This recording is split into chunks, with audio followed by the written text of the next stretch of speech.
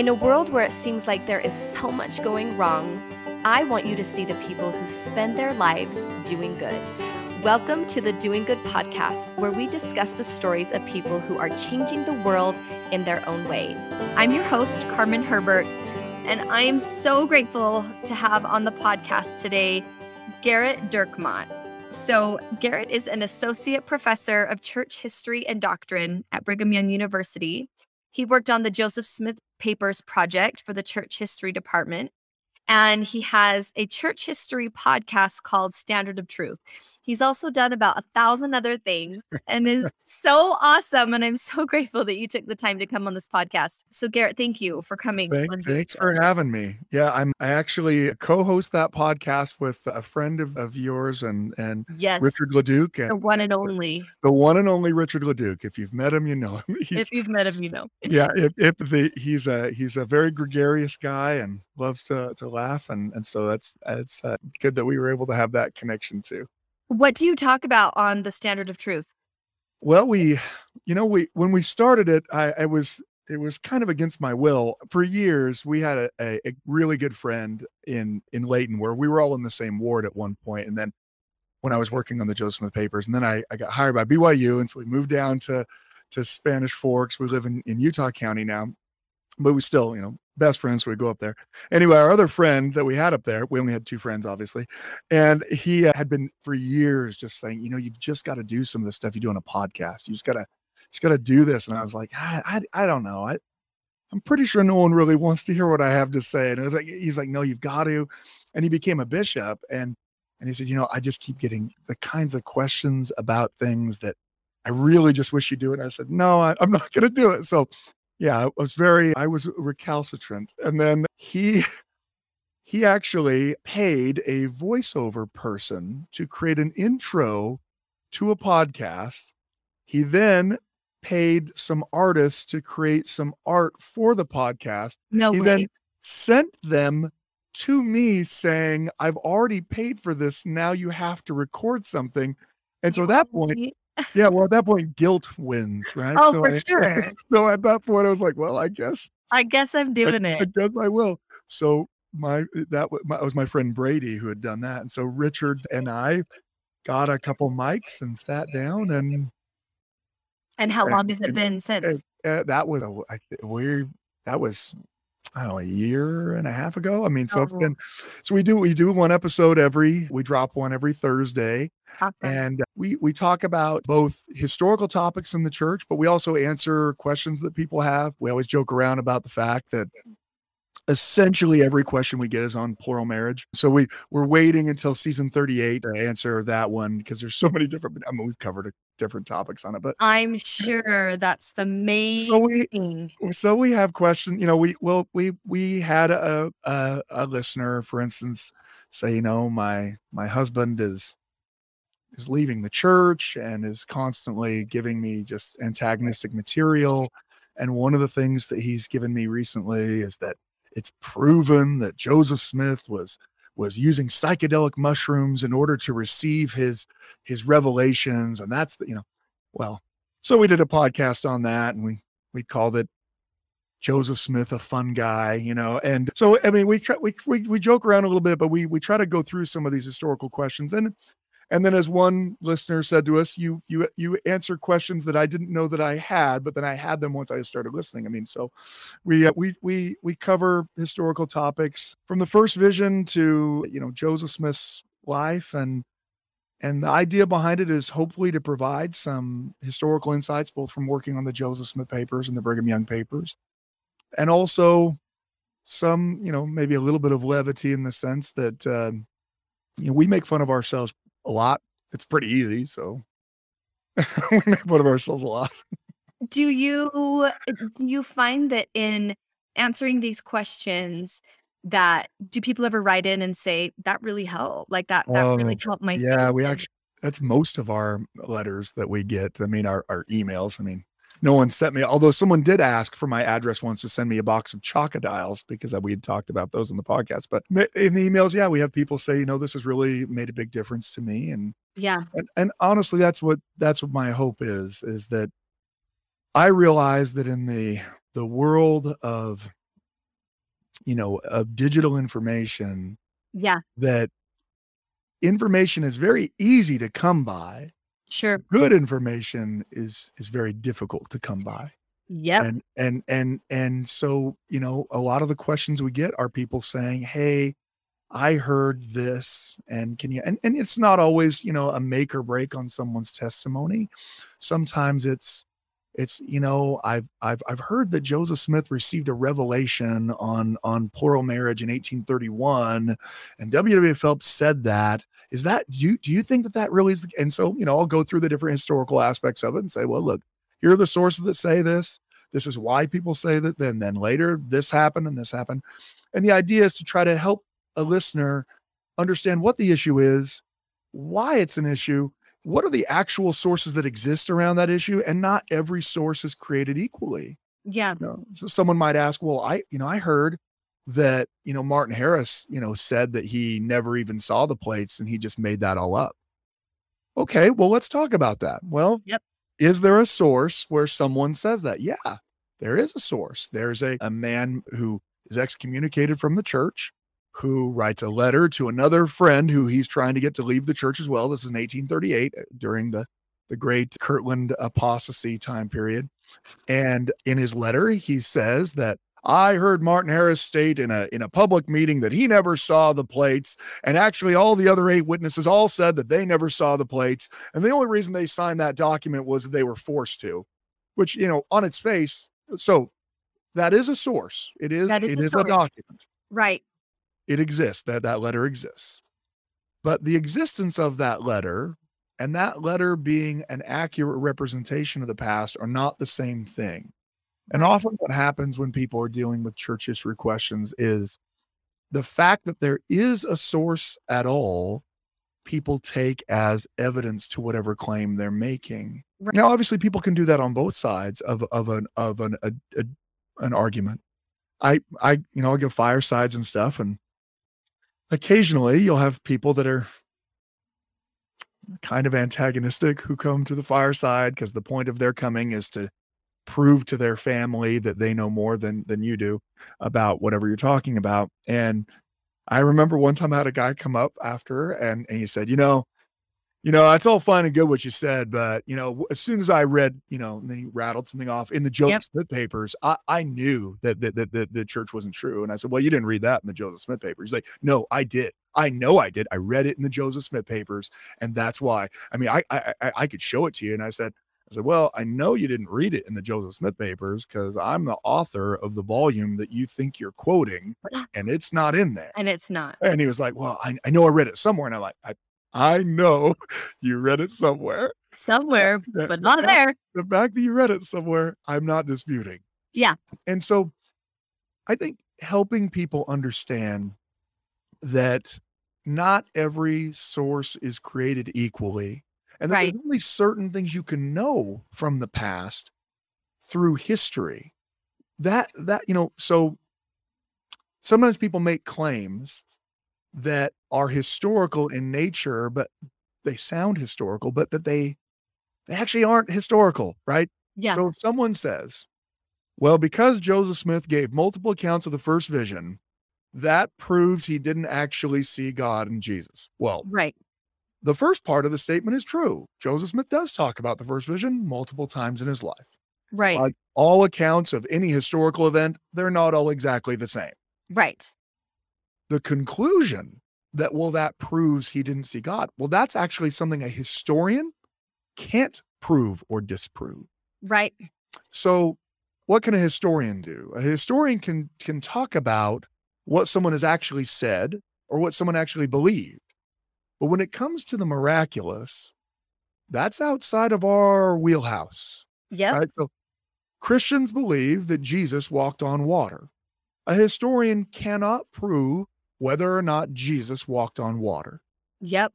And especially because historians can only really prove what most likely happened in the past. Well, by definition, a miracle is always the least likely thing. I mean, if miracles were likely, then we wouldn't even, you don't see in the Gospels, it considered a great miracle. Like, and then Jesus got up in the morning. Oh my goodness gracious! Right. How in the world? No, not a whole lot of everyday stuff. No, the fact that it's a miracle that he feeds the 5,000, Right. and so someone can justly say, well, that seems impossible. Right. How could that and actually a believer and a skeptic are on the same page at that point where they say, Right. it is impossible outside of the power of God. Right. But a historian can say it seems very clear that Jesus's followers certainly seemed to believe that he had walked on water. And, Yeah. And then their atheistic self will be like, well, of course he didn't, though, because no one can walk on water. But you think about, like, how would we test that, right? We could have everybody walk to their nearest body of water and they'd all fall in, right? Right. Yeah. Yep. I mean, even in Utah Lake, where it's just mostly carp and mud, you'd eventually think eventually, yeah. After you go down 3 feet of mud, you'd sink down. Yep. and you'd be stuck forever. But the point being, even if the whole world, if we tried to scientifically prove that Jesus walked on water, even if we took the whole world out, not one of them would walk on water. Right. And so a skeptic might say, well, that proves Jesus didn't walk on water. But the reality is, if Jesus walked on water, he walked on it by the power of God. Right. Which is not replicatable at our demand. And so we can know what people claimed happened in the past.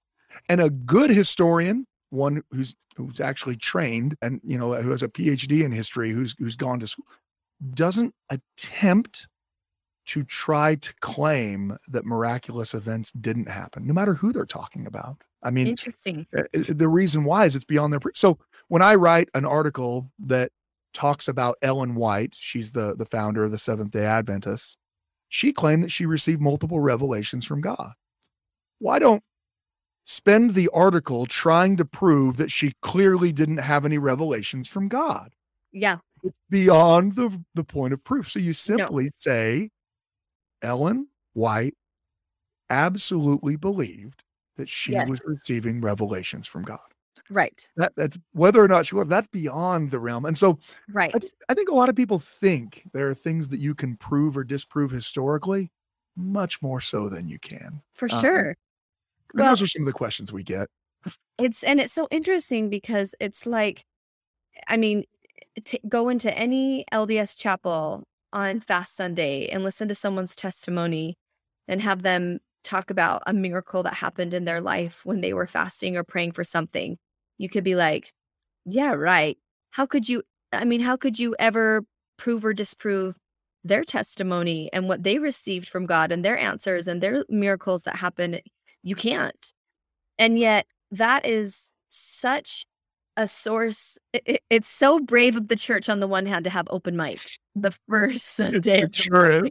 Yeah, anyone pick it up and say whatever they want. And it's, my husband said on the mission, it was always like, if they had investigators on Fast Sunday, it's like, what are they going to say?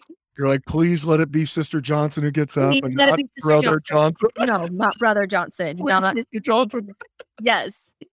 But it is such a wonderful way for members to strengthen their testimony. And like, this is what we do every month. We share beautiful, often miraculous stories of our lives and how we have seen Christ's hand personally and individually in our life, and hoping to strengthen our testimony and those around us. And no one's going up to that person after and saying, your baby didn't really start breathing after your husband gave him the priesthood blessing. That was like, no one would ever say that to someone. And yet, why do you think it's because it is history? It is so long ago that people feel so quick to say, no, that did not happen. Yeah, I think every case is individual. I meet with people all the time who are struggling with their testimony and want answers to questions. And I mean, obviously I can only provide, whatever information I have. I mean, I don't have the answers to everything. I'm not God, and I don't know everything, and I don't know everything historically either. I only know the things that I've studied. And so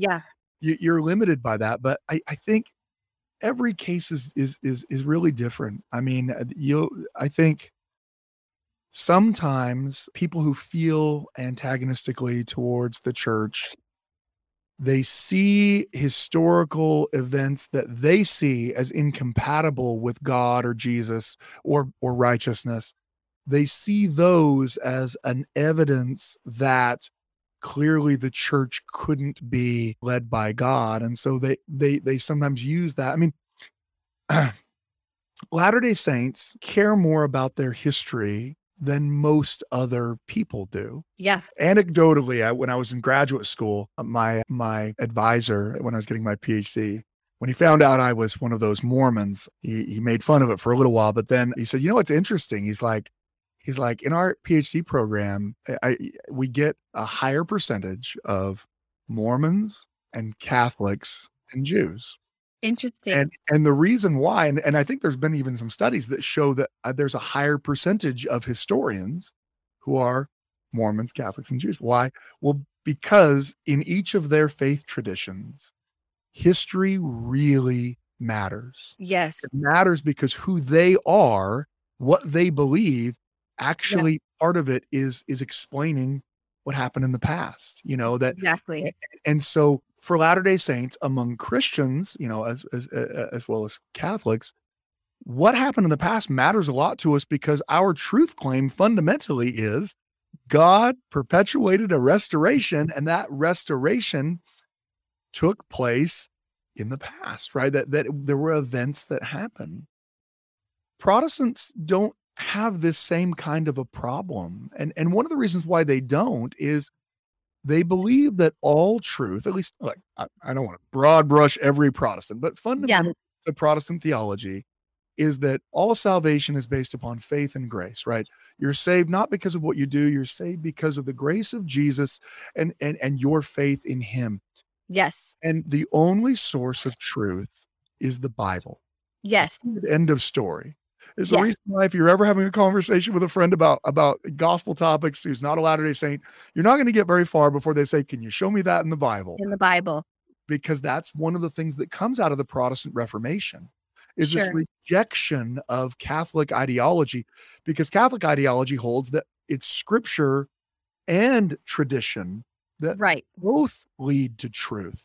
And their argument for tradition is, well, they're claiming that they are the descendants of Peter, you know, giving the church, you know, being the first bishop of Rome and down the line, which means traditionally it matters because the way things have been done, Yeah. that goes all the way back to the apostles. That's why tradition matters to them. But Right. one of the things that comes out of the Protestant Reformation is this argument that tradition doesn't matter at all, not authoritatively. Right. If it's not in the Bible, it doesn't matter. If it ain't in the Bible, it ain't. Yep. And so let's say a Baptist, you know, finds out that one of the early Baptist leaders in America, you know, finds out that Roger Williams had negative relationships with some Indian tribes and, you know, in a way that, you know, is kind of appalling today. Well, that Baptist isn't going to lose even a second of sleep over that, even though he's the founder of their church. Why? Well, because we're all sinners. All of us are destined to go to hell without the grace of Jesus. And Roger Williams is another one of those sinners who's destined to go to hell without the grace of Jesus. And Yep. thankfully, once we read the Bible the right way, you realize that that's not the case. For people like Latter-day Saints who are claiming that Joseph was called to be a prophet and received new authority from God, well now if you know Joseph acted in a way that we don't see appropriate in our modern age, well now that goes against whether or not he actually received that authority. At least that's the argument that's made. Right. So I think that's part of it. I mean, so I think Latter-day Saints venerate their history because it's important to us. I mean, we just did this, you know, we do it every 24th of July with Pioneer Day. Yes. It's part of who we are, but also it's a real part of what we believe theologically, because we're claiming the ministry of angels. We're claiming apostles have returned, that angels have returned. And those are things, actual events that have happened in the past. So our history, it matters a lot to us. It does. And it's interesting. There's a lot of maybe people on social media right now and trends, you know, talking about why I left the church, you know, people will kind of talk about why they left. And on our just recent Sunday, our Relief Society teacher taught, well, why, she asked the question, why do you stay? Why do you stay? And I thought about that for a long time. And part of it is, yes, it's the history and tradition of my family and ancestors. And I mean, what they went through. And I would never stay in a religion just because of what my ancestors went through. But in a way, yes, I honor their sacrifice, that they were willing to do so much for something they believed in. How could I ignore that and say, yeah, but I mean, that is a huge reason of something that strengthens my faith and why I stay. But as you said, there's Christianity, we obviously are not the only ones that believe in Jesus Christ as our savior and that believe in the Bible and that life after death and heaven and all those kinds of things. So we're not unique to that. You could leave the LDS church and go to the Protestant or Baptist or, Catholic church and still worship Jesus Christ and Heavenly Father.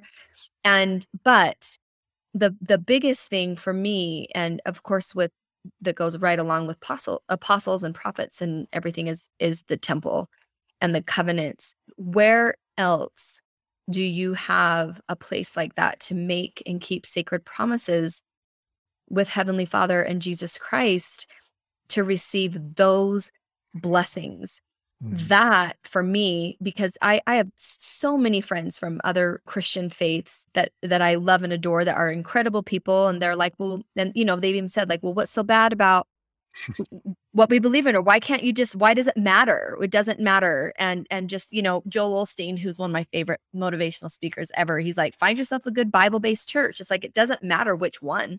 Find yourself a church, but it does matter. And for me, one of the biggest reasons why I stay, I mean, among lots of other ones, is the temple covenants and those blessings that you don't get anywhere else in this world. Yeah, I see a lot of that in the questions of why do I stay? I mean, first of all, I think you've hit on one of the major radical aspects of our theology, and that is they're connected. A pre-existent life that we existed before we came here is incredibly radical Christianity. There are essentially no major Christian religions that believe that we had a pre-existent life.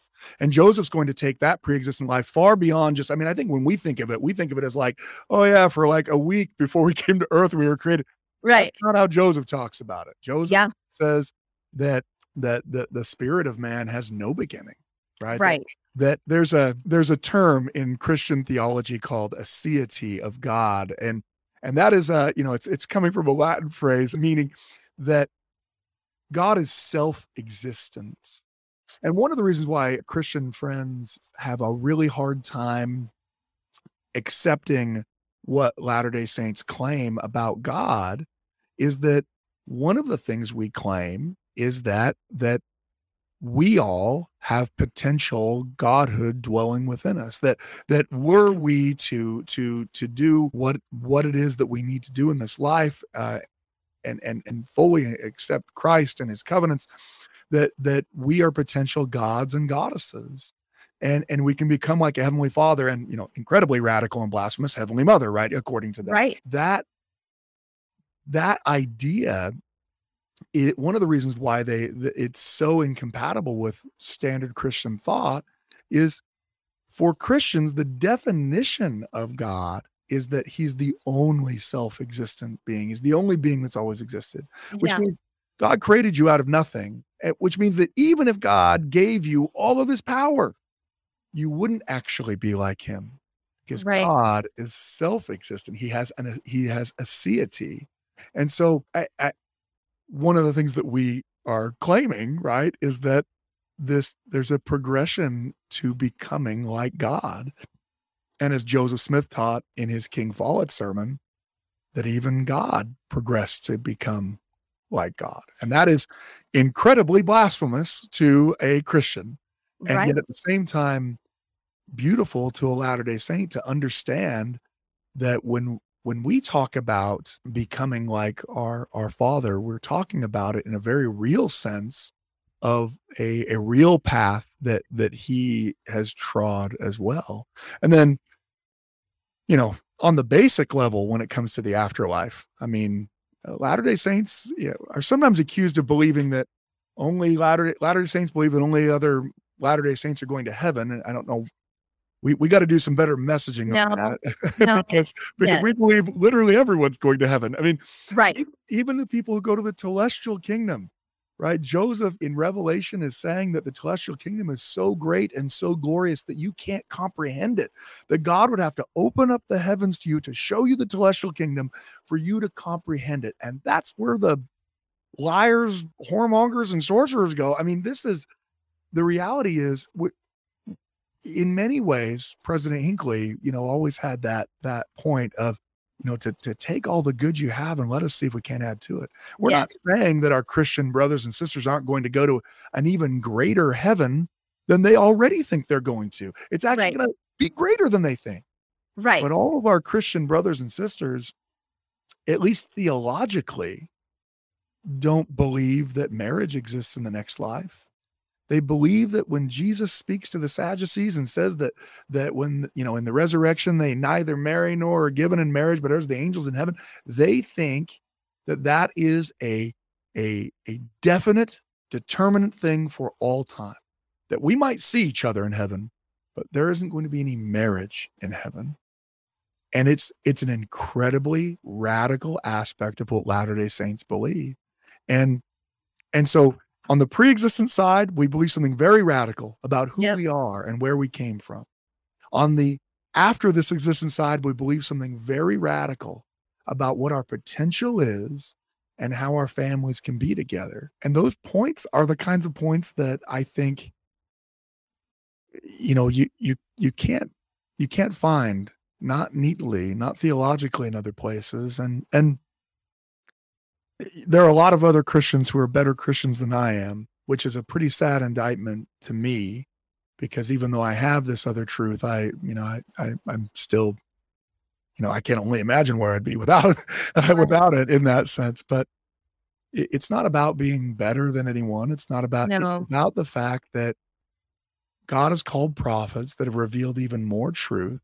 And that as we embrace that, we hopefully can understand things better and deal with the trials of this life better. But it gives me great comfort to know that I don't have to believe what many Christians do, and that is that every Muslim is going to hell. I don't have to believe that. I right, don't have to believe that any of them are going to hell. Why? right. Because we believe everyone's going to have an opportunity to accept the gospel in this life or the next. So when you talk about equality and fairness, Latter-day Saints theology is one that allows for every single person in this life or the next to actually have a chance at exaltation, and not just a random happenstance of where they happen to be born or who their father was. So Right. that to me is incredibly beautiful, that God created this plan where everyone would have an opportunity in this life or the next. It is, and that's another reason why temples are so incredible, is that it gives us the opportunity to save our dead, to be part of that work instead of, well, Jesus will save everyone in the next life. It's you have responsibility to do that for the people that have gone before you, and complete random strangers. When you get a name in the temple, you don't bring family history work. It's just some person born in the 1700s or earlier, whoever. But that we get an opportunity to do that for other people. And that to me shows how much he does care about all of us, and does want us. And of course, there are laws in heaven that say, like we can't get baptized in heaven and we can't get married in heaven, and like it does have to be bound on earth, and we have to have temples, and there has to be things. But I think if Heavenly Father wanted to, obviously he could have created a way for him to snap his fingers and be like, everyone's resurrected, everyone's good. Yeah. But there's a reason why he allows us to do that for other people, that he allows us to be saviors for other people. And I think that's a really beautiful thought too, and part of our progression and maybe becoming, like you said, that this radical idea of becoming gods and goddesses someday. And if I'm being honest, Gerrit, I think about that and I think I've been through some pretty I've been through some pretty hard trials in my life, and I think about but nothing compared to my pioneer ancestors, and then nothing compared to Jesus Christ. And I think, man, if that's what I have to go through to become a goddess, that is scary to me. I think how or to think about my children going through that and having to be sacrificed and killed. And I think how could we, and I don't know, maybe our perspectives change and we get stronger and able to bear more things as we progress. But I think that's a beautiful thought, but it's actually also kind of a scary thought to me. Amen. I don't know how in the world I'm going to get this lump of clay to being anything, even like an angel, let alone Yeah. like God. And I think that's why the promise of restitution in the next life is so key. You look at the parable of the rich man and Lazarus, right? Lazarus is apparently a good guy, right? But he's a beggar. His body's filled with sores. He's eating the crumbs that fall from the man's table, and the dogs come and lick his wounds. And as you read that, you'll notice that the next verse isn't, and then because Lazarus was faithful, he just, he got himself a nice car and he had a nice house. His sores went away and like things were just great for Lazarus. Actually, there is no great for Lazarus. And then he dies. So he suffers his whole life and dies. The blessings for Lazarus are what come after this life. And I think when Jesus is teaching that, it's a part of the Christian message that is easily lost. In conference, the reference was made to God, some kind of vending machine that we put in a certain amount in, Yes. and I picked M7. Where's my peanut M&Ms? Yeah. And that we're going to get that blessing out. I've always used the phraseology of, we sometimes think of God as being a kind of intergalactic Santa Claus, right? Right. But if I do good things, I'm going to get good presents, and if I do bad things, then He's going to bring me coal. Right. And while I'm not saying that people don't receive the blessings of God for righteous living, what I am saying is that can be an incredibly destructive way of viewing your relationship with your Heavenly Father. Why? If you believe that if only you do certain righteous things, that bad things aren't going to happen to you, well, what happens when bad things do? One of the emails we got from a listener as we were talking about some of the sufferings of the early saints was someone who said, on my mission, it was a woman who's, middle-aged, and she said, on my mission, I learned that if you're righteous and you work hard, then you're going to get the results of baptisms and blessings. And she kind of confessed that my whole life since then, and she was in a very difficult mission, she said, we didn't really have any success. And my whole life since then, I've just had to sit and wonder whether I'm just not righteous enough or whether I just didn't work hard enough. I started crying reading her letter. I hope that's not what we actually believe. That the reasons why bad things happen in this life are solely the basis because we just weren't righteous enough. Now, I get it. I mean, if I leave this, podcast interview and it's been really rough on me, so I grab a bottle of Jack Daniels on the way and I drive drunk somewhere and I wrap my car around a telephone pole, okay. Right. There's some consequences for my actions, okay? Yes. But the reality is this world is a vale of tears where there is suffering in it. You look at someone like Joseph Smith, in the midst, Joseph and Emma. Emma has given up everything to believe Joseph when no one else did. Joseph is already being assaulted. He's already having his home broken into. He's being threatened with death as he's trying to translate the gold plates. And in 1828, when they have their first child, that child dies immediately.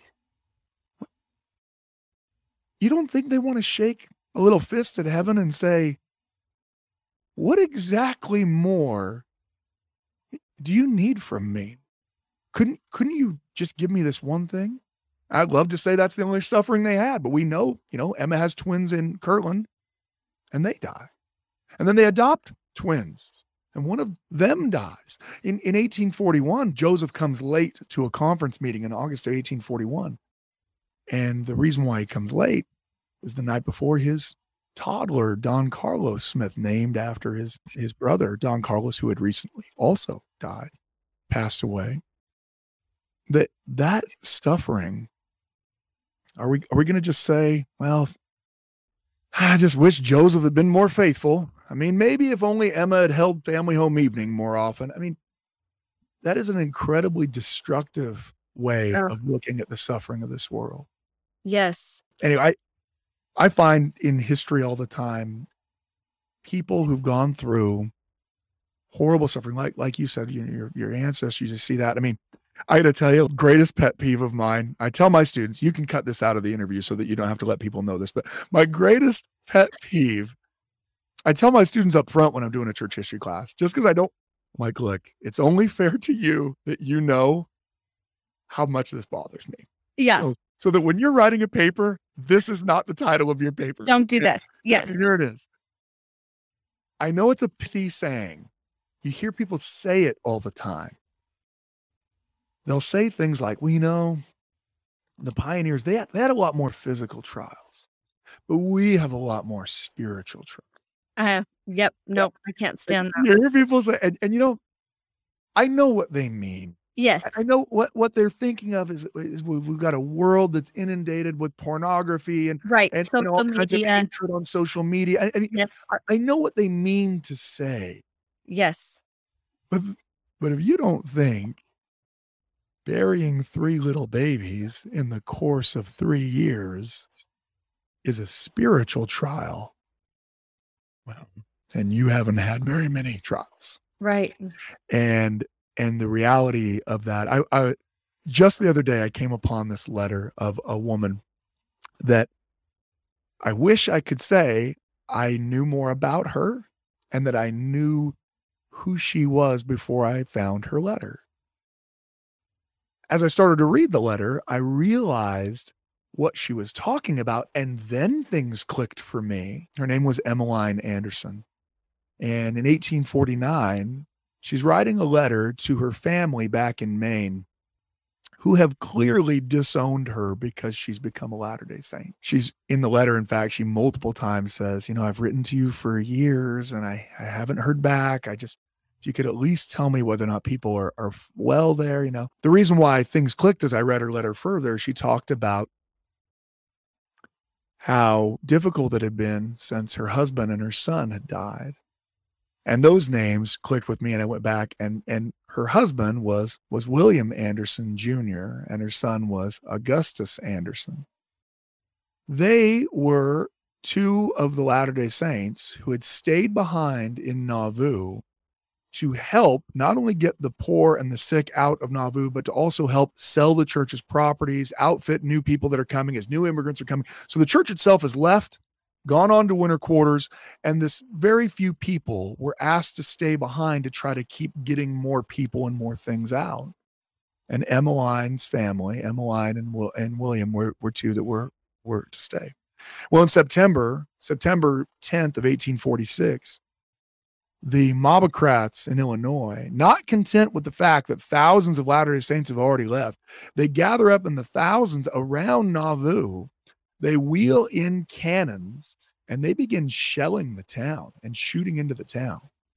And Emmeline's husband, William, and her 14-year-old son, Augustus, are killed by a cannonball that's shot into the town by these terrorists.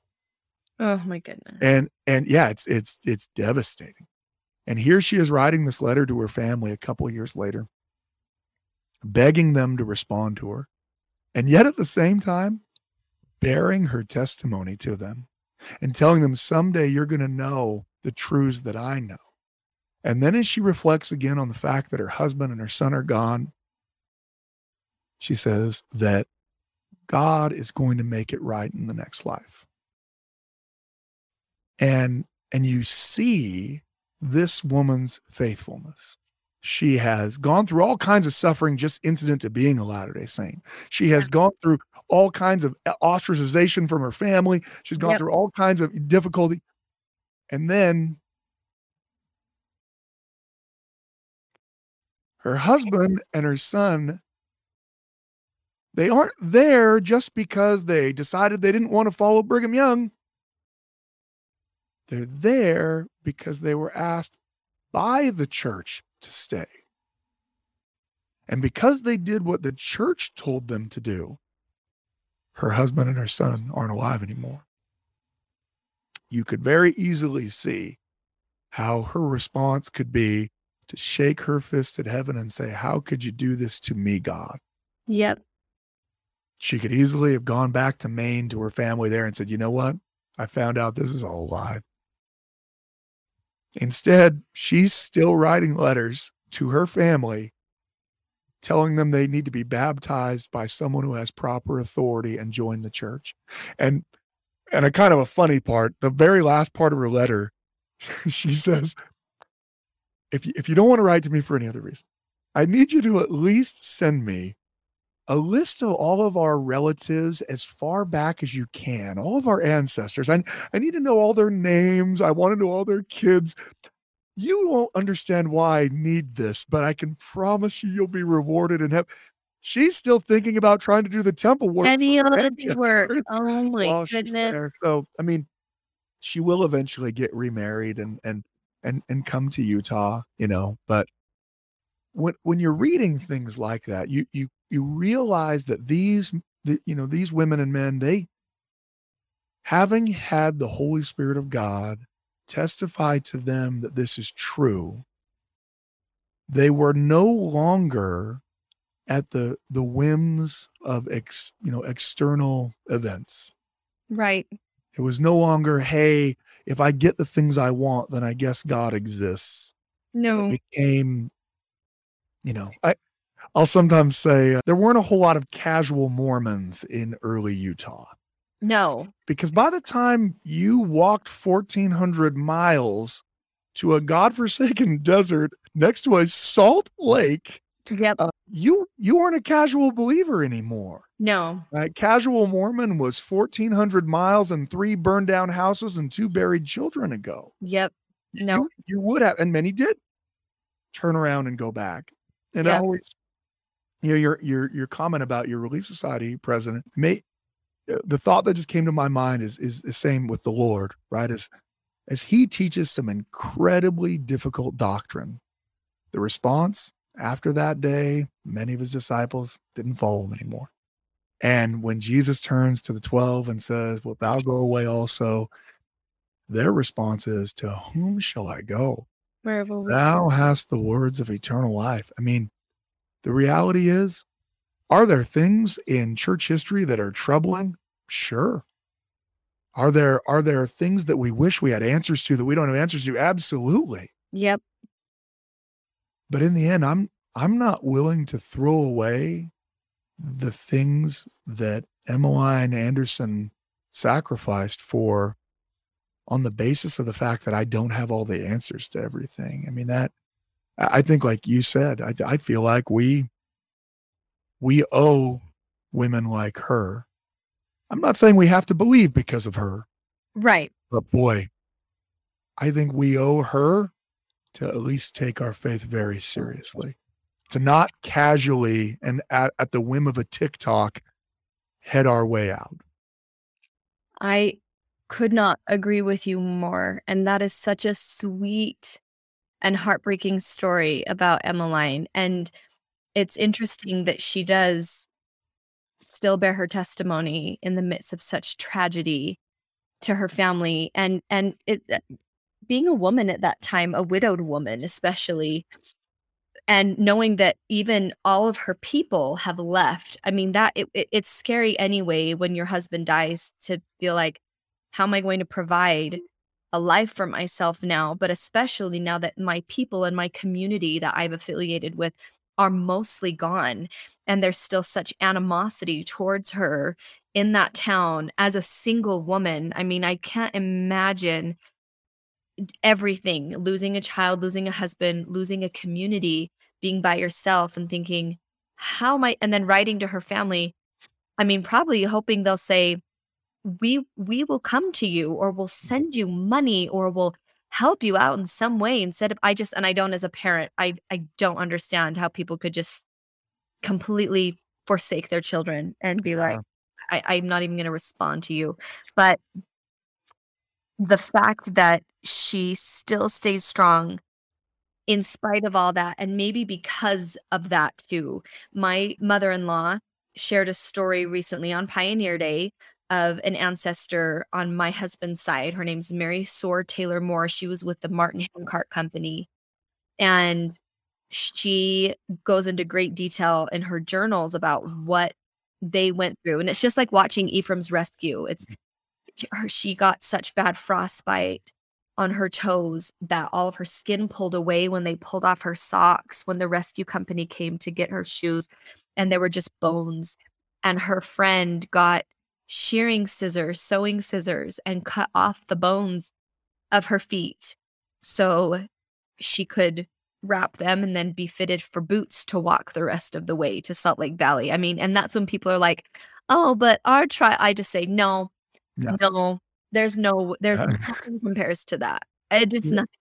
But even still, and she talked about how people in her company would boil boots, and that's in the movie too, to get the flavor of the leather Yeah. to drink the broth, because they just wanted something to flavor their broth, so they would boil their old shoes that fell off their feet. And so she talks about how after coming to the Salt Lake Valley, they were in church one day, and there was a man who was also in the company, and someone stood up and said in the Sunday school meeting how same thing, like, how could the Lord have let these people suffer like this, and how could he have let the Martin Handcart Company go through what they went through, and just went on and on about how unfair Heavenly Father was, and kind of, angry against God. And this one man stood up in the Sunday school class, and this is in the history, and he said, you you cannot take away what we learned on those plains. Yes, it was, he said, we suffered things that you can't even imagine. Hauntingly horrible, horrific things, but not one member of that company fell away from the church after that. He said that forged our testimony in fire. And according to the history and what he said, he's like, we would not take that back for what we have now, and for the firm, undaunting, like, just complete faith and just incredible testimony. And she says that in her journal. She's like, there's anything I want my posterity to know, is that I know of a surety that this gospel is true, and I sacrificed her feet for this gospel, and I want my great great grandchildren and my posterity to never forget what we went through, because we knew. And I think that when you do suffer so horribly, there's and I've said this before on the podcast, I believe for every action, there's an equal and opposite reaction. For every horror and how deep you go, there's a possibility to rebound with that much more happiness and faith.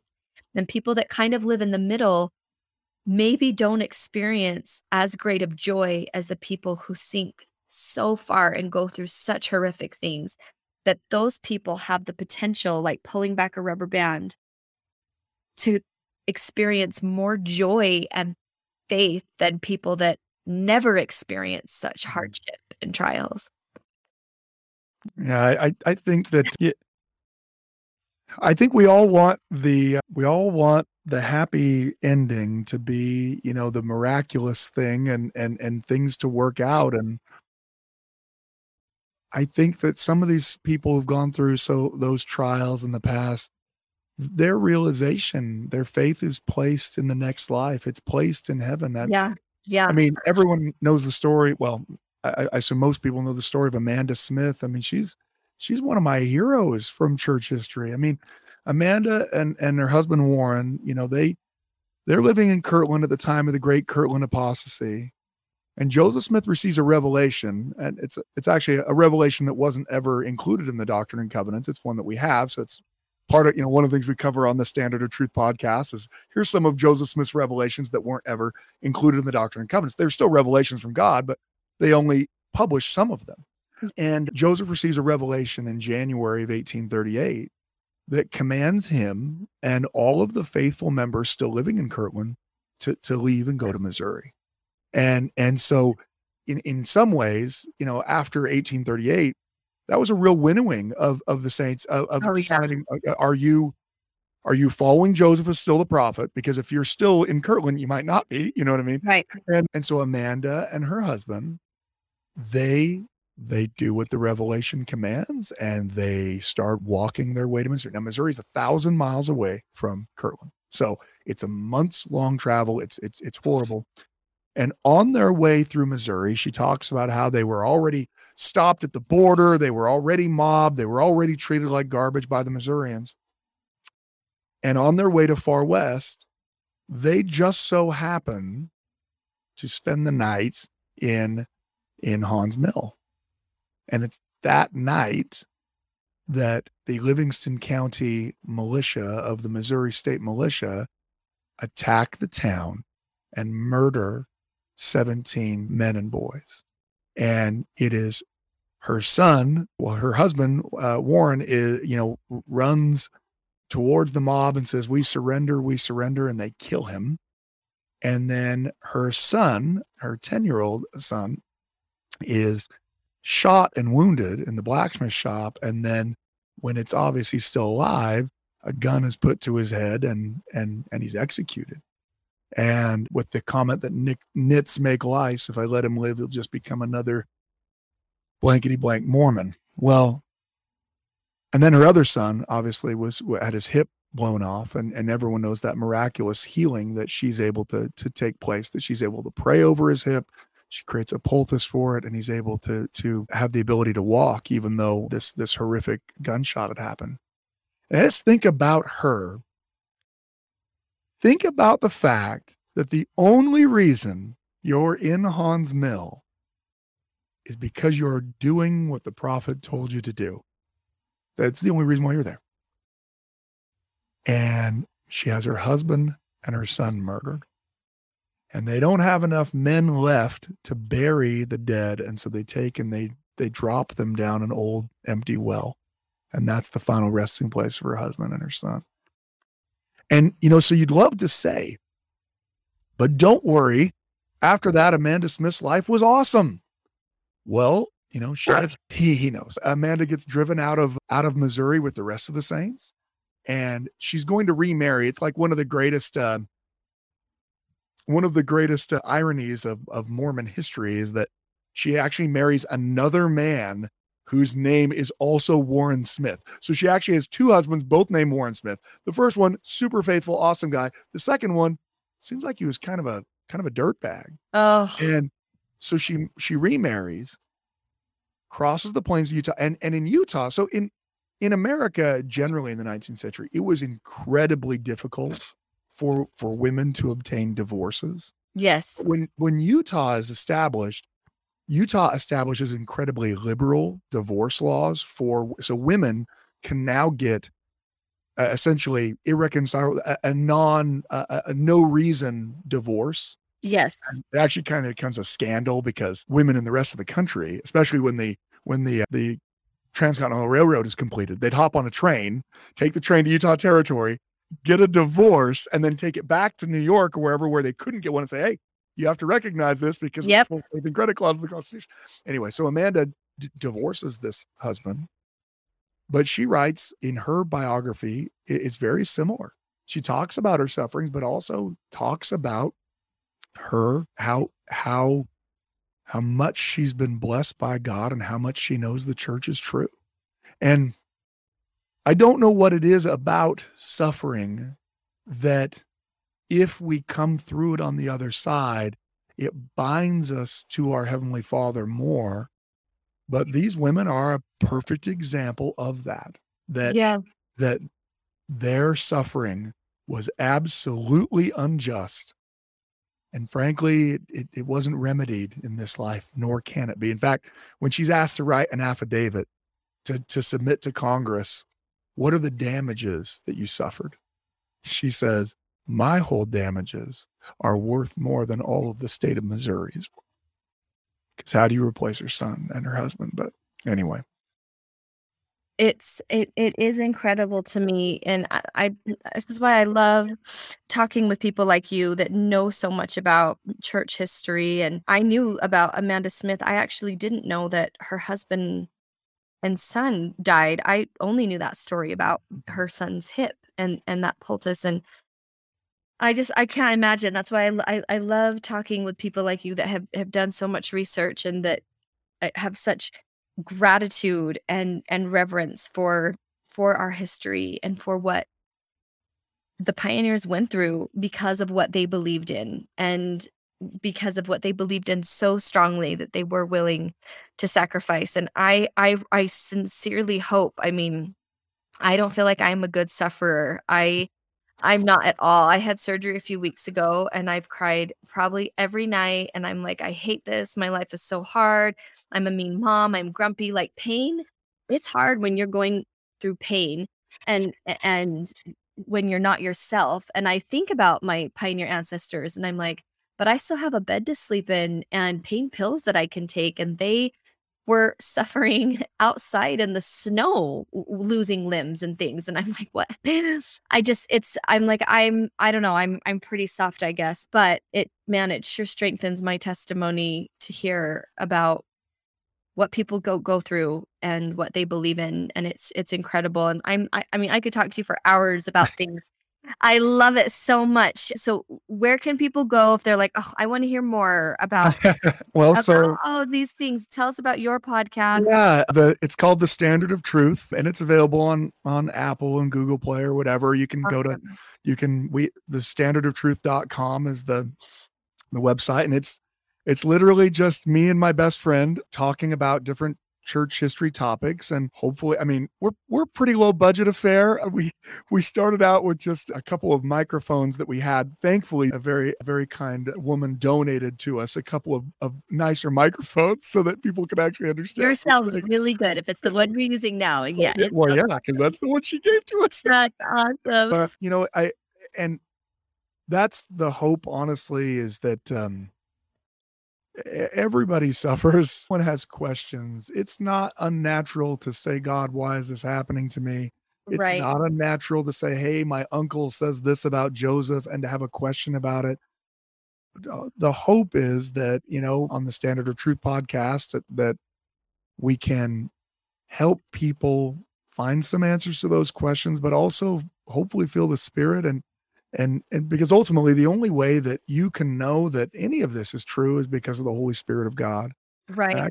I can read every single document that's in the church archives.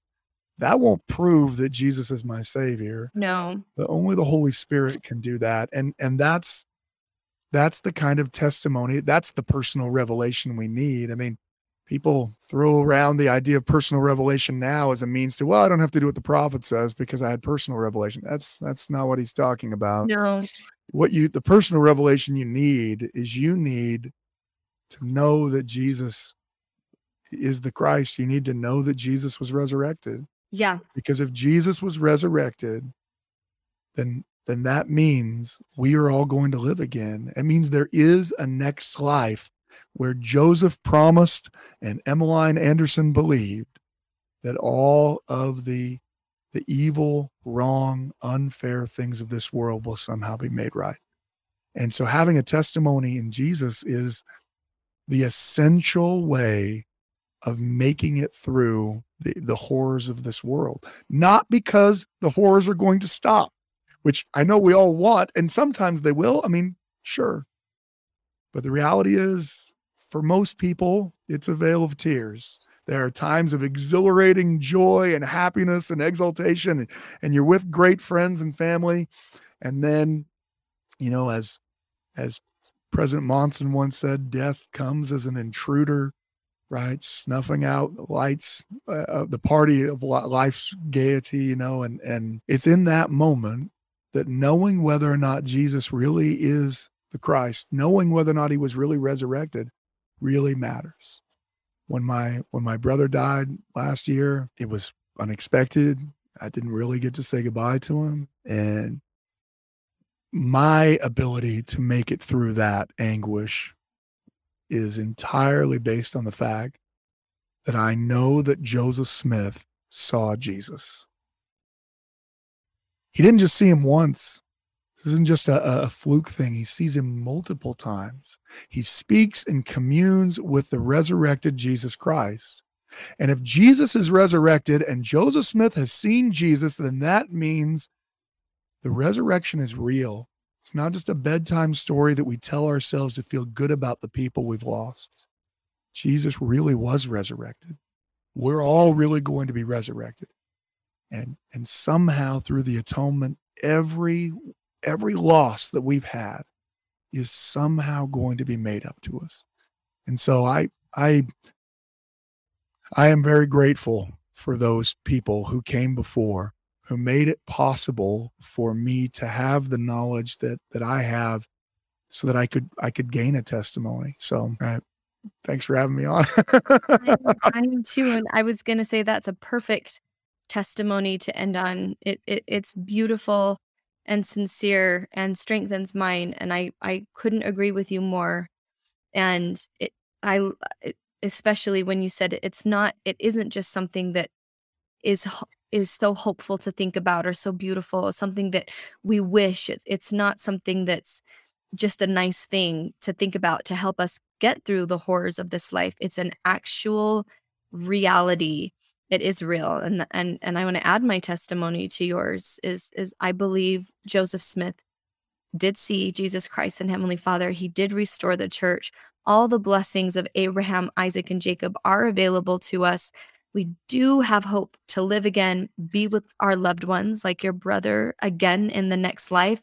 And that radical idea of a premortal and postmortal life is an actuality. And that does somehow make all of those horrible, difficult things we go through say, okay, it worthwhile or certainly worth fighting for the next life to have them all be made right. And I'm so grateful for that knowledge because I don't know.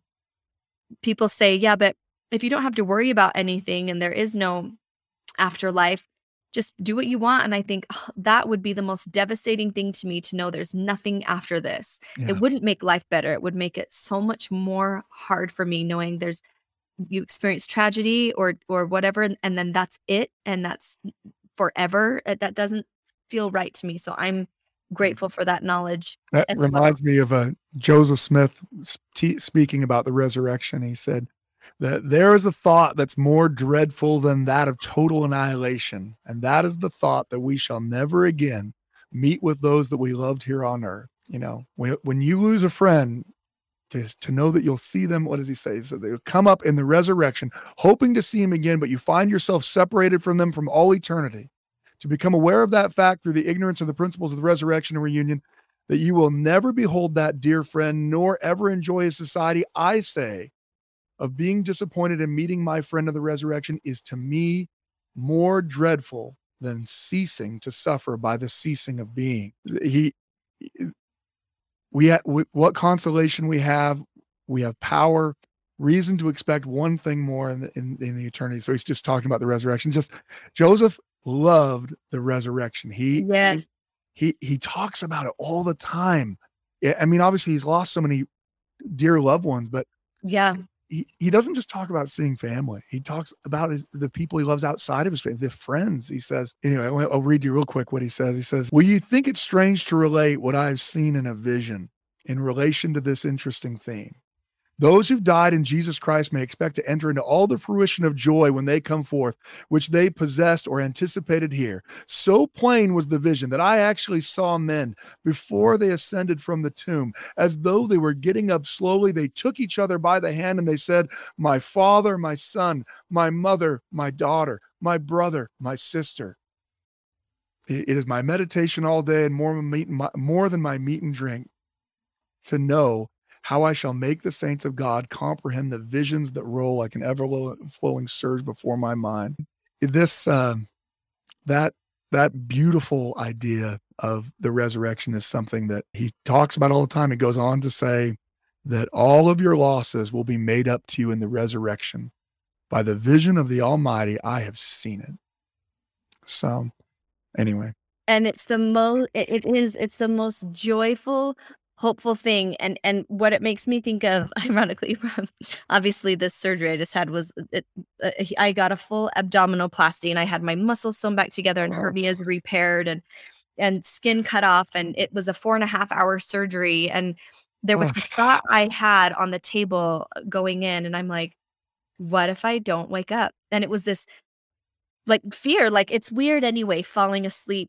It's weird that someone can put me to sleep and cut half of my stomach off and then I wake up as if it never happened. Like that's so strange to me, like that I'm not aware of that and that and people do pass away during surgery, but that I can stay alive while they're, sewing up muscles and repairing organs. And I don't understand that. And especially open heart surgery where they can take out your heart and put it.